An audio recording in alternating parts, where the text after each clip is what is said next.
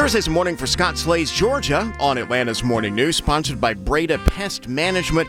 In your town or community, holiday traditions that seem permanent, they come and go, actually. Scott, good morning. You're going to talk this morning about some of the memories least likely to fade. Indeed. Chris, good morning. I hope you're well. And can this be true? Another holiday tradition going the way of the Sears Wish Book and aluminum Christmas trees? What? After 74 years, the Macy's Great Tree Lighting will no longer happen. Macy's Lenox Square decided to retire the ceremony and not put up a tree this year. Yep, there's a little less sparkle over Buckhead this year. That tradition began in 1948, back at the Rich's department store in downtown Atlanta. Channel 2 Action News says Macy's will honor the Great Trees tradition by contributing to local charities. I saw it many times in what they called the Crystal Bridge there in downtown Atlanta, which leads me to a terrific holiday memory. My mother, God rest her brave soul, would pile all of us onto the Southern Railway Nancy Hanks train. It ran from Savannah to Atlanta every day. We'd get on in Griffin. It was about a 1-hour ride to that massive downtown confluence of tracks they call Terminal Station. And guess what? It was a short walk to the home of the Great Tree back in those days, the downtown Atlanta Rich's department store.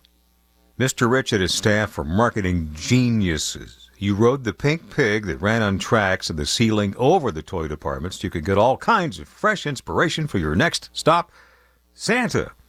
Then lunch in the Magnolia Room and a little shopping before the train ride back to Griffin in the evening. The Nancy Hanks stopped running in 1971, but it might just come back in some form or another. Senator John Ossoff has been leading the way to explore the feasibility of that line as well as 2 other train links to Charlotte and Nashville. Which leads me to another favorite memory that refuses to fade. Think about this for a minute. What was your favorite childhood Christmas gift? Mine was the HO train set that gave me hours of opportunities to play with my dad. The time with him was priceless. And that leads me to another childhood Christmas memory, a real live example of what the season can be about. I caught my father at his desk a week before Christmas one year. He had a stack of bills in front of him. These were doctor bills from his practice. And he was scribbling a short note on each one before sealing them up to put in the mail. When I asked what he was doing, he said, mailing some Christmas cards to some folks who could use one. As a small-town doctor, he had a pretty good idea of the financial situation of every patient. Some just couldn't afford to pay and likely never would be able to do so. The note he was writing on those overdue bills, Merry Christmas from Dr. Slade, paid in full. I hope this helps. Maybe this will be the year you witness or make a holiday memory that won't fade with the shifting winds of marketing or technology.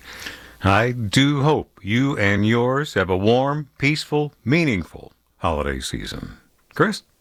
Merry Christmas to you too, my friend. You're hosting a couple of days next week. We'll look forward to it. I am, yes, and I hope you enjoy them. Well, I hate to say, but I'll be sound asleep. That's what I'm saying. Right? Yeah. I hope you enjoy them. While Merry you're Christmas. On. Right, you too, sir. You too. Thank you very much. Yes, 8:14 here, Scott Slade's Georgia, every Thursday morning, 6:45 and 8:12. Sponsored by Breda Pest Management.